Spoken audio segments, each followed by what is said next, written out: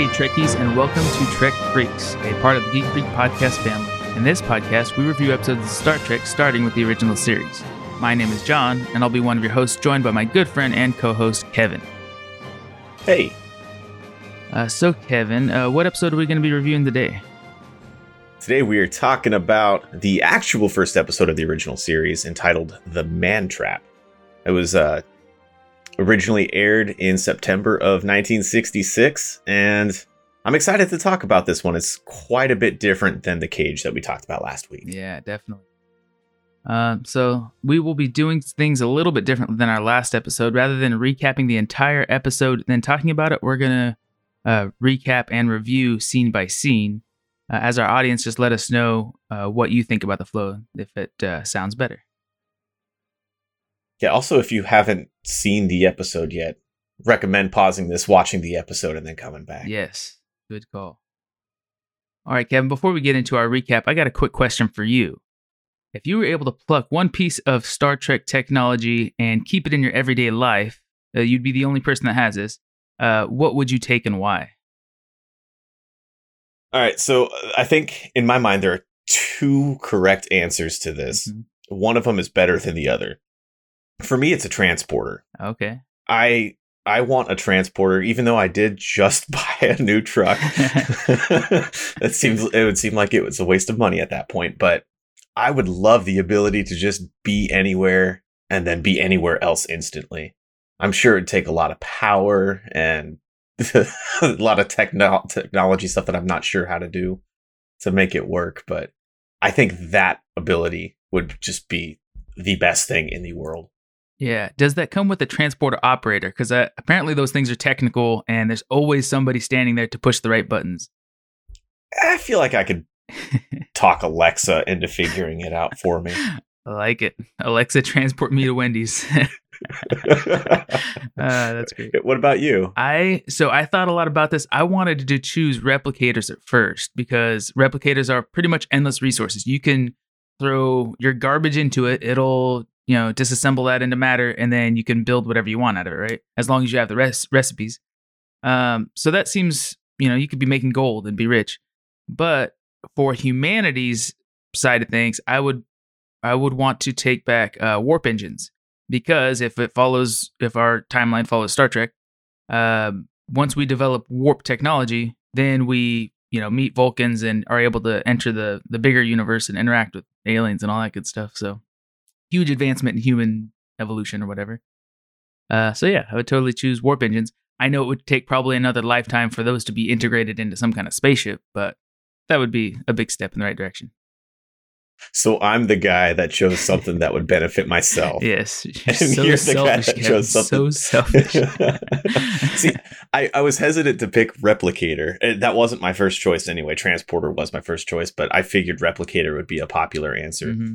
And the reason I didn't want to pick that is because not only would it cheapen everything that exists just by its very nature, but also seems like that would be quite the resource hog. It would take a lot of energy, some kind of technology that we don't really fully have yet to keep it running, to keep it working. True. Well, you can use the replicator to replicate some kind of energy conversion system. Once you get it going, you can replicate replicators, right? Why are you so smart and I am the way that I am? I don't know. No, I'm sure it's not that easy though.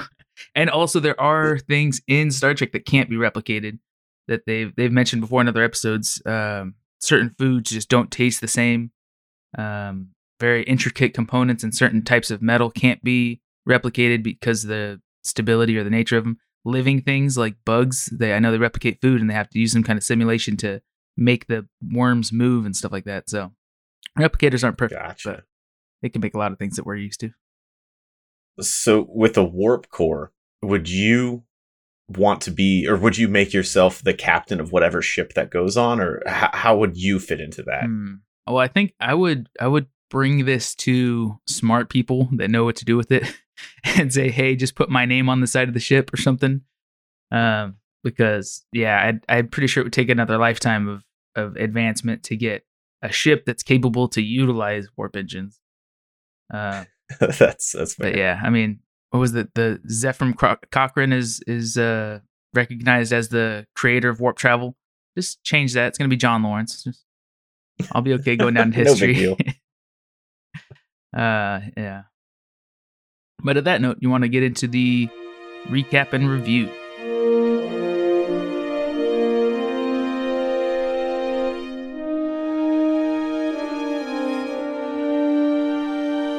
It started off with the captain's log this time, and I love that. I like the cage didn't. Yeah, the cage didn't have that. It's a Star Trek staple now, and that's actually what I put on my notes. Is that I love it. It goes down to Kirk, McCoy, and some random crewmen beaming down to a planet where we find out that McCoy's ex is currently living. Yeah, I like they kind of joke around outside of the research facility or whatever. Kirk hands him like some dead grass and like, hey, don't you want to bring her some flowers? That's usually what you do when you run into an old ex or something like that.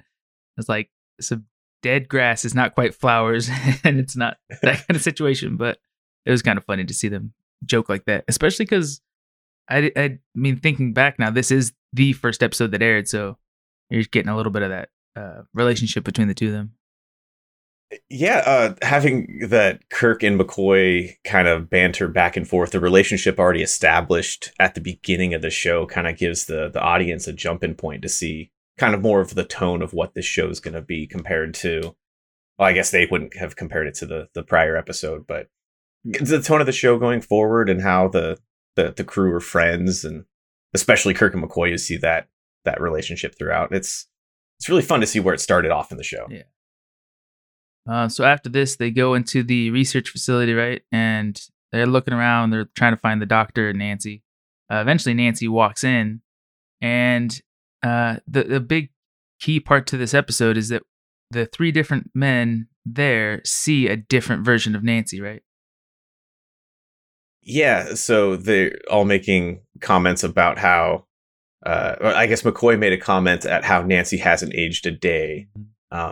It wasn't entirely clear for me at first if the woman that Kirk was seeing was somebody from her past that he was trying to forget, or if he did forget and just didn't know, or it wasn't very clear to me at first, but it's definitely clear with Darnell, who was the random crewman, and McCoy, that they saw specific people from their past that they had in mind when they met this woman. I'm not joking, Jim. She hasn't aged a day. There's not a gray hair in her head. She's got some gray bones. Excuse me, Professor. She's a handsome woman, yes, but hardly 25.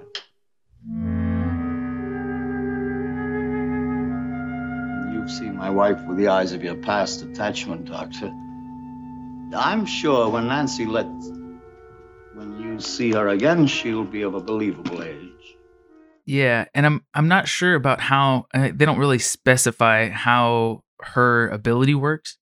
But is it that these guys are each seeing somebody different, or she's looking like somebody different? Can they all see the old version of her when Kirk sees her? I don't think so, because they don't mention that. But it seems like something that she's choosing to do, which, I mean, we'll go into more later. But that also makes me think if, Darnell is seeing this cute girl and Bones is seeing his ex, is Kirk seeing a fantasy that he has? Does he like older women in that case? Or is it because maybe he's supposed to be a little bit older than Bones? Because it doesn't seem like he's much older than Bones. No, it was pretty unclear to me what they were going for with what Kirk was seeing, but the thing is that they were all seeing different women. Okay, and so Nancy leaves to go find her husband so that they could do their exams, right? And he arrives home while she's out looking for him. When she leaves, though, she kind of taunts crewman Darnell, who was waiting outside, to follow her. So Crater gets home. They're all talking. He's reluctant and tries to shoo them away at first, but then sits and goes through the exam. And they're all talking about Nancy until we hear a scream outside from Nancy. At which point, then the guys, they all rush outside to find her, and they find Nancy standing next to a dead crewman Darnell. And we see that he has purple markings on his face, and it looks like, as far as they can tell, it looks like he ate some kind of poisonous plant, right? Then we see back on the ship, Bones is analyzing the body and trying to figure out what happened, Kirk is getting impatient because Bones isn't able to find anything. He says he's perfectly healthy. As far as I could tell, he should just stand up and walk away. Later, more testing does find that the body has been depleted of salt. He has no salt in his body, which would kill you instantly, apparently. They decide to head back to the planet and ask some questions of the doctor and his wife. Though in this scene, I don't know if you noticed, it probably didn't matter to anybody else. I thought it was kind of odd, but they mentioned that the shipment was going to be late, and that this guy, Jose, he said, "Don't worry, tell Jose he'll get his chili peppers. They're prime Mexican reds, and I handpicked them myself, and such and such." Do you think that was a little insensitive? And do you think they couldn't replicate chili peppers? Why are they transporting them from planet to planet? Well, I think back in the original series, the replicator didn't really exist, did it? It did, but it made these like colored cubes of food or food supplements. Yeah, you're probably right. I think is. But the fact that Kirk would pick them himself, that kind of. Yeah, the insensitivity with the name chili peppers, handpicked them from Mexico. It did seem a little too on the nose for it to not be what it sounded like it was going to be. Yeah. But also in that same scene, on a better note, I liked when it's on the bridge and Uhura and Spock are talking, and it's the first time we see Uhura or Spock in this episode. And Uhura tries to get a conversation going with Spock, and Spock was not having any of it. Uhura, your last subspace log contained an error in the frequencies column. Mr. Spock, sometimes I think if I hear that word frequency once more, I'll cry. Cry? I was just trying to start a conversation. Well, since it is illogical for a communications officer to resent the word frequency, I have no answer. No, you have an answer. I'm an illogical woman who's beginning to feel too much a part of that communications console. Why don't you tell me I'm an attractive young lady, or ask me if I've ever been in love? Tell me how your planet Vulcan looks on a lazy evening when the moon is full. Vulcan has no moon, Miss Uhura. I'm not surprised, Mr. Spock. I forgot. Yeah, I didn't put that in my notes, but that was a good point of like a little bit of character development, because we don't know much about either of them yet, and yet you're seeing their like polar opposites completely. She just wants to socialize and chat and be exaggerative and stuff, and he's very like stern and serious and logical. Yeah, it shows the computer brain Vulcan. I think McCoy refers to him as like a computer or something like that several times, probably once in this episode. And that Uhura, being the woman that she is just very open and free about who she is, and just wants to have a fun conversation with the guy that won't open up to her. And it was kind of fun. I didn't remember that until I watched this episode this time. Yeah, it was. And it's nice to see. I know this is like the first episode, but it's nice to see that they didn't quite give an introduction like some shows would do to each character, where they walk them through a scene or something and you get to know one by one. But they are, little by little, we're obviously going to get to know these characters. So I kind of like that. Yeah, they introduced them in the context of the conversations and the relationships that they already had with one another before the show started, which is a great way to start a show, because it shows that it's a living, breathing world that we're being introduced to. And it's so much better than just, here's Spock. Yeah. He's sitting on the bridge. He has pointy ears and is logical. Yeah. It's like, no, throw him in there with Uhura, who, like you mentioned, they're polar opposites, and just see how the dichotomy of their characters work against each other. It's perfect. It's great. Yeah. I like seeing Spock in the captain's chair for a little while. Yeah, I think we see Spock in the captain's chair before we see Kirk in the captain's chair, which is, I didn't even think of that. That's funny. Yeah. So after that, the crew beams back, right? I think, that was the scene before they beam back with the body, and then they examine it, eventually finding that it didn't have salt because, it'd been taken away or whatever. So they go back to the planet, I believe, to conduct their interrogation. They want to ask questions of the doctor and his wife, right? Yeah, this time. Oh, good. This time they bring down a couple more random crewmen with them. This time, I'm sure you can tell where this is going to go. Sacrifices from there already. Yeah, when Kirk was talking to Dr. Crater in this scene, though, he said one line that I had to put in my notes that I had to bring up, and he says that he doesn't like mysteries. Mm-hmm. I thought that was odd too. Yeah, in the intro, in the introduction of the show where they play the opening credits, he says it's to their 5-year mission is to explore strange new worlds and to seek out new life and civilizations. Yeah. That's like the entire premise of the show. And it's just like, no, the lead guy doesn't like mysteries. Yeah, I think he should have worded that differently. Like, yeah, because mystery is kind of what they're seeking other planets for. But if it was, it doesn't like. I don't like ominous threats. Yeah, or lies like deceit or deception. Like that'd be perfect because obviously somebody's not telling the truth out of this whole, situation. But yeah, and the way he says, gives me a bellyache and I got a beauty right now. I thought that was very like old school terminology. It was pretty funny to hear. Yeah. Let's see. So they're talking to Dr. Crater, but they can't find Nancy. They don't know where she's at until they go out searching for her. We see that there's 2 more dead crewmen. But Nancy decides to impersonate one of them, Crewman Green. She takes his form, which is the first time we see that she can like choose to change shape or change her appearance. At which point the rest of the crew finds the other dead body. She kind of redirects them. Oh yeah, don't worry, I checked the rest of the ruins. And then they all beam up together. Yeah. So back to a point that you said at the beginning of the episode in the first scene. So now we've seen, in air quotes, Nancy change into Crewman Green.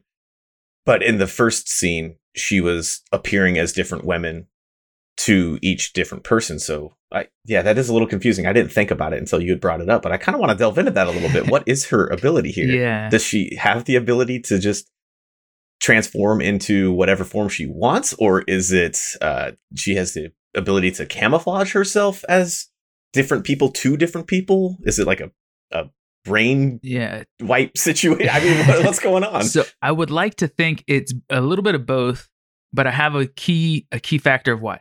So I think she is able to change shape and appearance. So she would look like she does Green, or like she looked like the older version of Nancy, the more believable age. Those are her physical appearances. But she also has a touch of telepathy where she's able to make you see her how she wants you to see her based on your memories. Because she's able to obviously read people's minds and what they desire and whatnot to some extent. A little bit of empathic abilities. So, like when Kirk, I believe this is a sign that Kirk has higher mental capacity than the other guys in the room. And the fact that he didn't see somebody young and pretty, he saw the older version, her natural shapeshifted form, while the other 2 saw somebody that would lure them or entice them. So I think she has both. That's a good point. I was chalking it up to being, just Star Trek lack of writing. Yeah. But no, I don't know if that's headcanon or if that's actually plausible. That sounds plausible to me. That's probably what they were going for then. Yeah. I'll buy it. Right. But in that same sense, it's like, okay, these are pretty advanced aliens or natives to that planet. But why are they going extinct? I know we don't talk about that yet, but if find out they're going extinct, and if they're that smart, why is it that just something as simple as salt can completely cripple their race? So I don't know. It sounds like they're very highly developed the way I explained that, but at the same time, they have extreme limitations on the other side. But we'll see that in a lot of species. Don't worry. So, like you said, back on the ship, they all beam aboard and get this weird scene with the fake Lieutenant Green trying to take the salt off the food tray from the yeoman who's got this food with the different colored cubes and stuff on there. I don't know. This whole scene seemed a little awkward. Obviously, we know at this point as the audience that the fake Lieutenant Green, Nancy, whatever you want to call it, wants salt and that it thrives on salt. Yeah, I noted this as Stalker was just this whole series of events was just Stalker walking along the ship, eyeballing everybody, trying to get somebody alone and cornered or take their salt or kill them. It was just pretty creepy altogether. I love that. Corner them to take their salt. Oh man! In the middle of all that, they end up in, I think it's Sulu's quarters. I don't know if it's like an arboretum or if it's personal quarters or what. But he's sitting there eating and get to see more plants. And I like to me it was kind of a callback to the plants in the first in the cage with the plants making the strange noises and that you talking about the hand plant sticking out with what looks like a feathered glove or something. Yeah, that was some great practical effects. But the sound that it was making when it got like scared by the fake Lieutenant Green, it was like a dolphin monkey sound that it was kind of scary. It's terrifying. Yeah, that would be an effective car alarm for sure. Oh, yeah.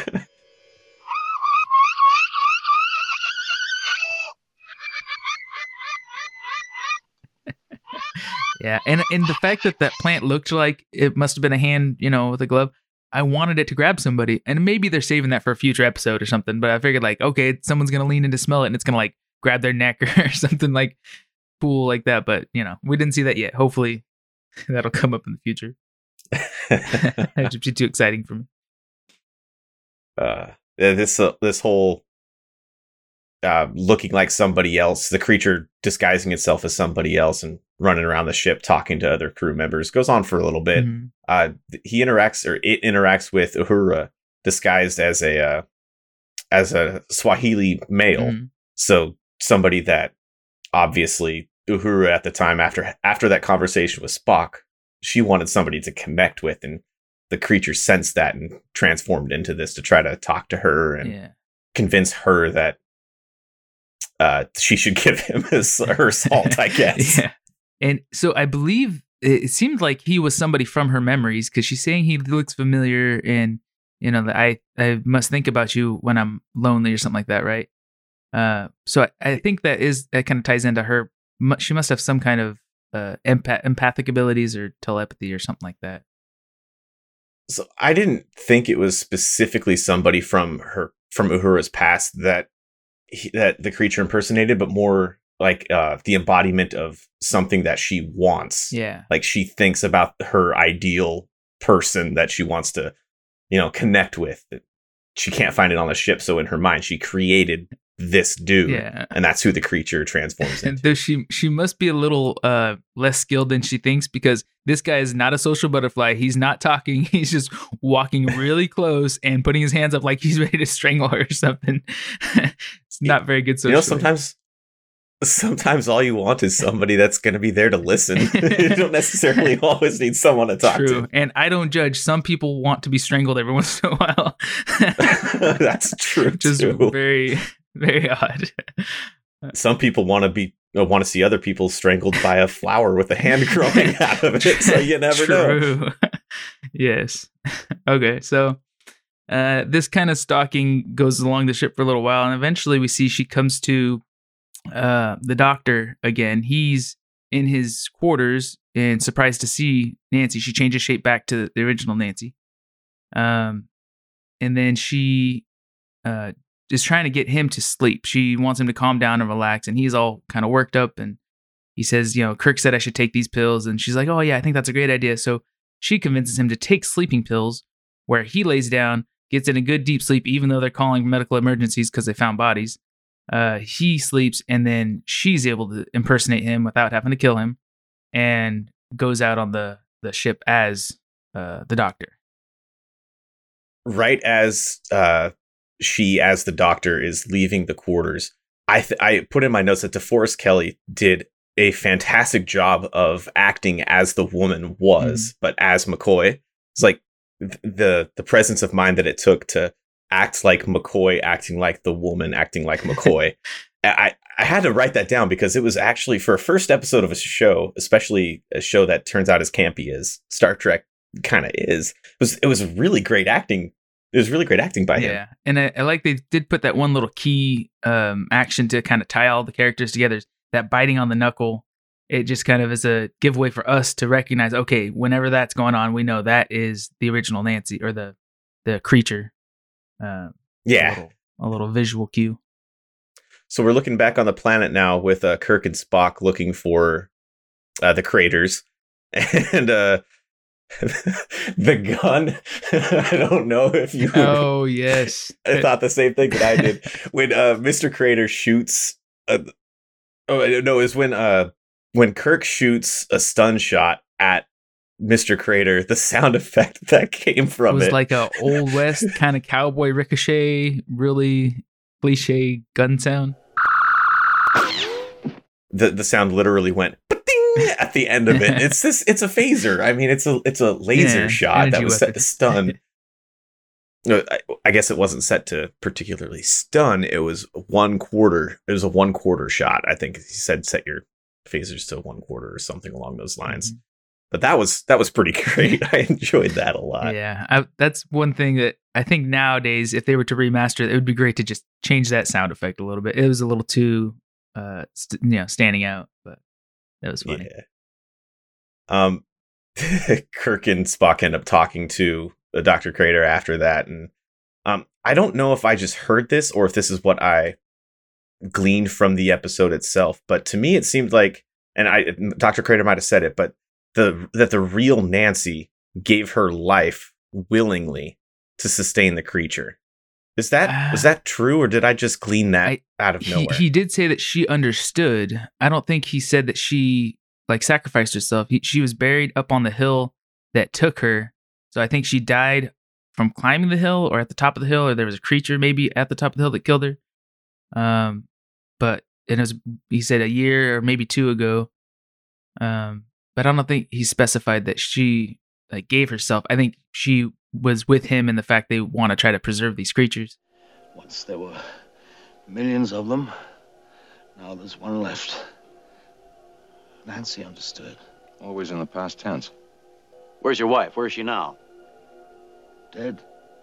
Buried up on the hill that killed her. When? A year. Was it 2? Yeah, so that kind of changes my entire outlook on this episode, but that's what I didn't know if that line was kind of setting up what Star Trek becomes, with especially with Spock, the needs of the many, blah, blah, blah, et cetera, et cetera. We'll get to that, but I didn't know if that's what they were going for, if it was implied, or if that's just where my brain decided it was going, and then I stuck with it. Well, so that is a good point. And regardless of how Nancy died, we see that Dr. Crater is willing to die to try to keep this creature alive. So that is, at least in his life, he's willing to sacrifice himself to save her. Yeah, and I saw that as like a testament to his wife's dying wish for that creature to live. Yeah. Was kind of the way that I interpreted it. So this creature took Nancy's form back then, I guess, for this last 1 to 2 years, and that the creatures need love just as much as they need salt. So that's a kind of an interesting aspect, that they need that social interaction. They need people to like them. So I think that's part of how they developed, or why they have that empathy, where they're able to read your mind and be kind of who you want them to be. Yeah, I sort of, when he said that they need love as much as they need salt, in my mind, it kind of made me relate them to like a succubus. Yeah. Like something that, or a siren or something similar to that effect, that they needed. I didn't know if they needed the love as much as they needed the salt. To me, it was like the easiest way to get the attention of somebody, to lure them in. Mm-hmm. But obviously, Crater would know more than I would personally about the creature's needs, having lived with it for a couple of years on its own, or on their own. Yeah. All right. So after this, we go to the ship, and they brought Crater up now that he's willing to talk, and they have kind of a roundtable meeting so he can explain to everybody what she is, and pretty much how to catch her. Obviously he wants to catch her safely. They want to do anything they can do to stop her. But after this meeting, I think he was saying he's not willing to work with them. I can't remember. But then they decide that's what it was. They decide to take him to the medical bay to give him a truth serum, so he will just spit out all the nitty gritty details, right? Yeah, I really hope that if truth serum is a thing that they use in Star Trek, that they call it something else. Yes. Yeah, they go to the medical bay to do that, but before they get there, McCoy goes with them, obviously, but at that time, McCoy is not McCoy. It's the creature, the shapeshifter, the salt succubus goes with them. We find out that it attacked Spock and killed Dr. Crater in the medical bay. And that's when they figure out who everybody is for real. McCoy comes to. So after all that, though, she kills Dr. Crater after living with him for 2 years and impersonating his wife, and they feed on love and everything. Why do you think she only now would be willing to kill him? Why didn't she kill him back on the planet when they were alone? I think she was cornered, that she knew the jig was up. Okay. And that Dr. Crater was willing to live with that creature to ensure its survival as long as they had salt. Yeah. Which was the entire reason that the Enterprise was there to begin with, was to drop off salt. So I think that the creature would have been content living with Dr. Crater for, until one of them died naturally. Yeah. And I think on the ship, there's a whole buffet of bodies. So I want to believe maybe she was trying to keep Crater alive and where he was as a resource for her to utilize. So obviously he has the connections. She's just a person. He's a doctor, there for Starfleet. So maybe she understood that if he died, she would just get offloaded to some other planet probably. But in that situation, maybe he could keep providing salt and protecting her. But I don't know. Now that there's plenty of other people to feed on, there's no need to keep him alive. Yeah, that's sort of what I gathered from that. But yeah. It sort of cheapens the whole relationship that they had at the beginning of the episode, I thought. Well, it shows you it was one-sided. He was very passionate about saving the species, and the species doesn't really care so much about individual relationships, apparently. More, it's more important that it gets the salt that it wants. Right, yeah. And we learn briefly that Spock's blood is different. We know from later episodes, actually, we know from a little bit on this, that his blood is actually green, not red. We see a little bit on his head. And then he explains that his people, his species, developed in a different type of ocean than ours. So I guess that must mean there's not salt in his blood, or he says his blood cells are very different than ours. So I thought that was kind of interesting to see. Yeah, I totally just skipped right past all of that. I didn't even think. I was like, oh yeah, his blood's green. Yeah. And I just didn't even make a note of any of the reason why and how it pertained to the episode. Yeah, so after that, we move on to what I call the standoff, right? She finds Bones sleeping in his quarters because he took the sleeping pills. She wakes him up. Bones, you got to protect me. Everyone's here to kill me. And Kirk follows her, phaser drawn, and she's convincing Bones. She's pretty good at it, that they're trying to hurt her and she's innocent. And Kirk's like, no, Bones, you don't understand. This is the creature. She's been killing everybody. And he hasn't really been involved as much as they think he was, because he was sleeping. So the creature attacks Kirk eventually. Bones is in a haze and doesn't know what to believe. He's holding the phaser, and we see that she does have. Kirk had mentioned previously that she must have a way to stop them before she gets to them, and we see that she does. When she stares him in the eyes and she's approaching him with her hands out, he freezes in place. So I think she has some kind of hypnotic ability, or maybe it's part of her telepathy. She could just like freeze his brain. I don't know, but I'm glad they had that little scene to kind of indicate that. Yeah, because even when Spock goes in there and says, no, this is the creature, you got to help me. And then it continues to just savagely smack her across the face again and again and again. Turns to McCoy and says, if this was Nancy, would she be able to take this? And obviously at that point, McCoy would know that, no, this is not Nancy. This is not the person I know. But because she did what she did and like hypnotized him essentially. Mm-hmm. And he wasn't able to do anything about it. And if you think that, double fist swinging looks cheap because it's not hitting her face or whatever, you got to realize we're not seeing the real body. We're seeing an illusion of what Nancy looks like. But when the creature is exposed, it's actually a little bit larger. So, you got to imagine there would be face-to-fist contact if we could see, what was actually present. I like that you're justifying. I gotta defend Star Trek as much as I can. Yeah, I hear you, man. Yeah. When we do see the creature, though, can you defend the costume? It was I could defend the poor person that was wearing that costume. That was got to be so heavy. I mean, just thick layers of rubber and silicone and tons of makeup. I can imagine that must have been 4 hours just to get all that on every morning or that morning for shooting. It was definitely rough. It was just like a thick rubber mask. It didn't have any kind of movement and details in the face that would work at all. So yeah, I mean, it the first episode of Star Trek, or technically kind of second episode, but I got to give them some slack. That maybe they just didn't have much to go on, or but yeah, it was rough. I don't think it was as bad as I just made it sound like it was. I have seen worse costumes in the 90s with like Power Rangers, so True. I'm not going to give it that hard of a time. And it did have these little suction cup things all over it that made it clear that that's how the creature was sucking all the salt from the people that it was killing. So it worked. Yeah. It got the point across that it's not a human or a humanoid in any way, and that it's this terrifying creature that just literally sucks the salt out of you. Yeah. So we see, she's attacking Kirk. Spock fights her off. Eventually, Bones, when he's able to see the true form of the creature, he musters up the strength to shoot her. Some point, he must have changed his phaser to kill, because that was a killing shot. She falls to the ground and slowly dies. There's no ricochet on that. Yeah, no ricochet. And then we move on. You see later on the bridge that they are setting course and leaving the planet.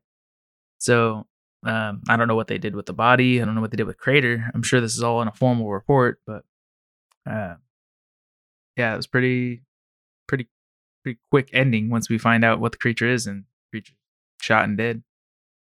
Yeah, it was also a bleak ending too. It was the contrast from the intro with Bones and with McCoy and Kirk versus the outro with Bones and Kirk was just.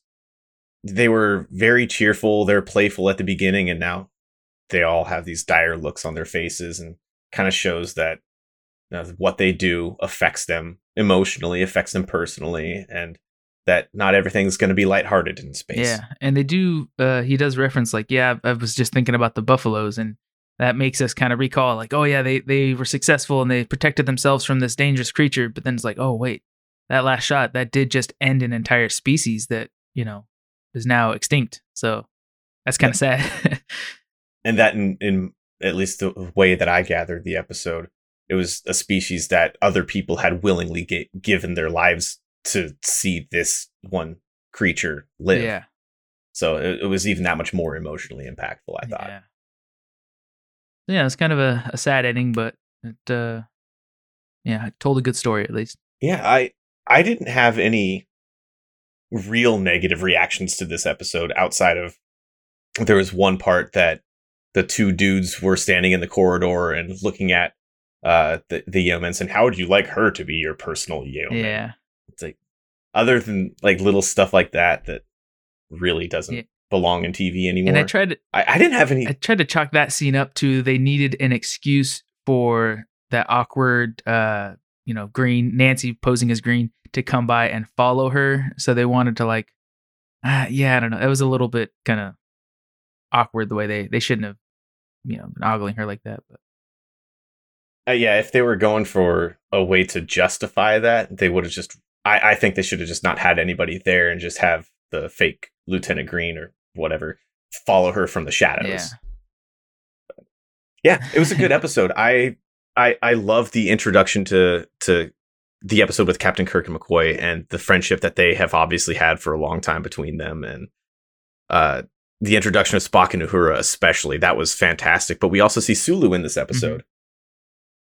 And Yeoman, is it Yeoman Rand? Is that her name? I think so. The one that Green was chasing. Yeah, a lot of people that'll be coming back into the show. So yeah, it was overall a good episode. Yeah, if I could improve on something, I think it would have been the sets that they used on the planet surface. It was like 90% styrofoam and 10% paint, I think. So it just the big blocks, and yeah, I think they could have easily put a little bit more into those sets. Yeah, it makes you wonder what their budget was like. Yeah, for sure. I mean, they already sunk a lot of money into a previous pilot, so this was round 2. I'm sure they didn't have a lot of money to play with. Yeah. But yeah, other than that, I mean, it was a really good all around episode. That, and like we mentioned, the costume for the salt vampire. Though to be fair, it was only being used for pretty much one shot, one scene.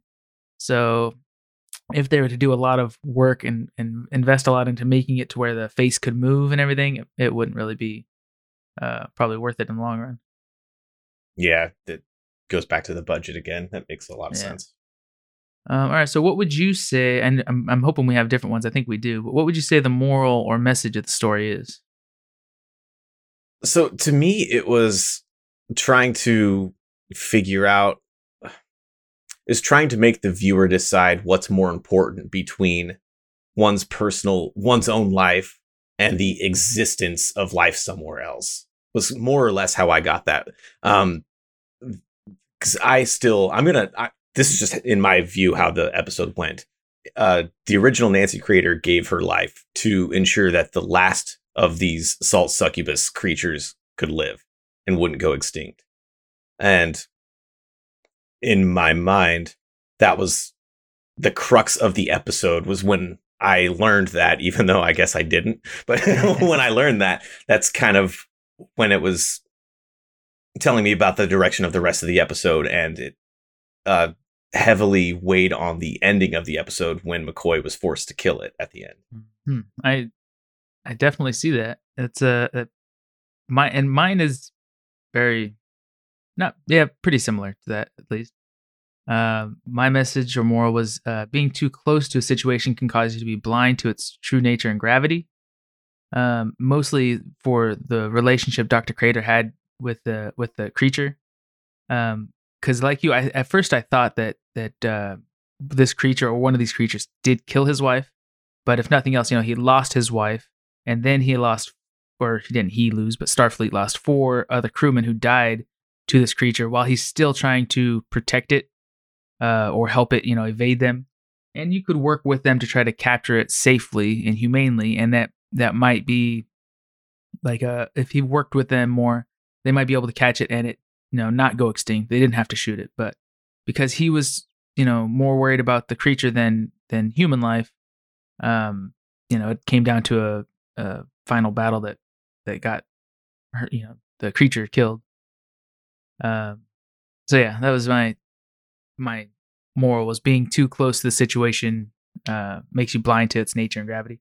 Also, because of Bones' emotional connection with her, he couldn't pull the trigger when he found out that she was killing people, or the salt vampire.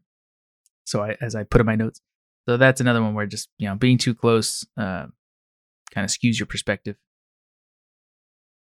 Yeah, that might have actually been, now that I hear you say it, what they were actually going for with the episode. But I think that's what's going to be great about going through all these episodes, is that we are able to have differing views on them, especially after, the episodes they aired in the 60s. So it's been like almost 60 years since they were originally aired. And we're going to have these differing opinions and differing views on them. And I love discussing this, especially as it pertains to Star Trek, because Star Trek is one of the most optimistic shows out there. And when you have a darker story that we both got different things out of, it leads to these pretty cool conversations, I think. Yeah, definitely. One thing I wanted to note, I don't know if you realized it in the episode, at one point, Kirk mentioned that their duty is to preserve human life. Did you remember that? Like their mission, I believe, is first and foremost, I think it was when they went down to the planet to confront or find the Doctor, and they got into that phaser battle. But when I vaguely recall that. When he said that, I realized that he's saying human life and not all life. And I think later in the show, they must revise that, because I'm pretty sure, I know, at least from Voyager, Captain Janeway, she will sacrifice her entire ship to save one alien. So I know their mission, or Starfleet's perspective of it, is you have to save all living creatures, not necessarily just humans. But I thought that was kind of interesting. I think that might have just been a writing error. Yeah. Or maybe short-sightedness, in the same way that they say to boldly go where no man has gone before. I think it was just something that was said back then that they didn't fully know how to express what they meant. Yeah. Like in the Next Generation, it's to boldly go where no one has gone before. Yeah. I kind of view that as the same thing. To preserve the life of every human, to preserve the life of everything that lives. I think that's kind of what they meant by it. They just didn't write it correctly. In my mind, that's how that goes. No, I get you. That makes sense. Well, let us know what you guys thought of this episode, and what you thought the moral was, and how you thought the writing and the special effects and costumes and stuff go. We want to hear from you about this, so hit us up on Twitter at GeekFreaksPod, and we will be back next week as we look at episode 2, Charlie X. Away team to transporter room, 2 to beam up.